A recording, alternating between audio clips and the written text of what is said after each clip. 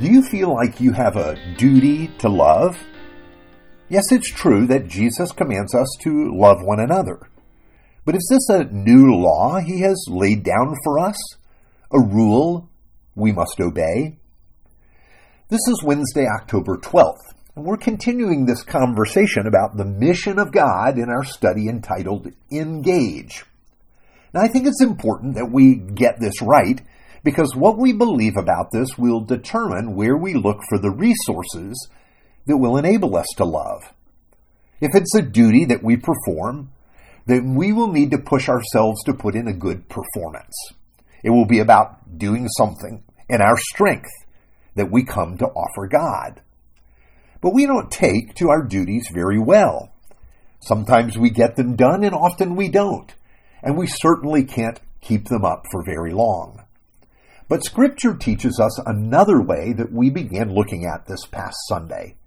It shows us that love comes from love and from the love of God. Here's our text for today, 1 John chapter 4, verse 7 to 12. Beloved, let us love one another, for love is from God, and whoever loves has been born of God and knows God. Anyone who does not love does not know God, because God is love. In this, the love of God was made manifest among us, that God sent his only Son into the world so that we might live through him. And this is love, not that we have loved God, but that he loved us and sent his Son to be the atoning sacrifice for our sins. Beloved, if God so loved us, we also ought to love one another. No one has ever seen God. If we love one another, God abides in us, and his love is perfected in us. Now, the Apostle John, the youngest of the apostles of Jesus, wrote this letter to one of the churches. It really is a letter laying the foundation for knowing and living in God's love. And notice what John says here. Whoever loves God, has been born of God and knows God. He explains love not as the result of our efforts to be better and more loving people, even though that's not a bad idea.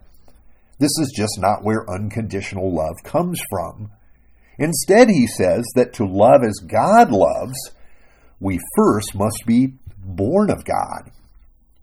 Now, this past year, a friend bought a beautiful farm in the Carolinas. This property on it were over 100 pecan trees. But these trees hadn't produced pecans in years. The reason was because the conditions had not been provided in which the trees would produce that glorious fruit. Now, this could be the parable for us as human beings. We were made to love one another and to live in love, but we lost the conditions that make love possible. This is what accounts for the fact that we do not produce fruit, and that by and large, we are not loving. You might ask, well, what are those conditions? Now, for my friend's trees, he had to cut away the entangled vines that had taken them over, and to trim the trees to give them room to grow, and to fertilize the soil to provide nutrients so that the trees might thrive. Then they would quite naturally give fruit. That's what they're doing this year. Now, this is true for us. But the condition we were created to live in is God's love and grace.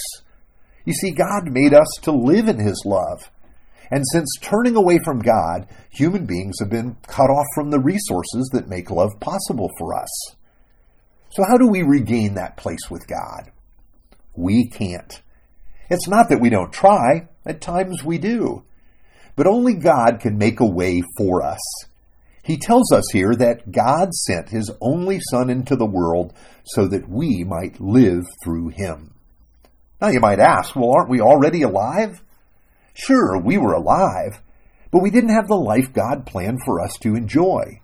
The life that naturally bears fruit of love. Jesus came to bring us home to the Father and to open the way for us to live lives of love.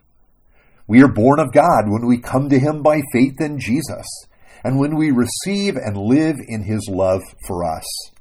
Then his love becomes the engine of our lives and the foundation for all that we do. It is then that a beautiful thing happens. We are empowered to do as Jesus commanded to begin with.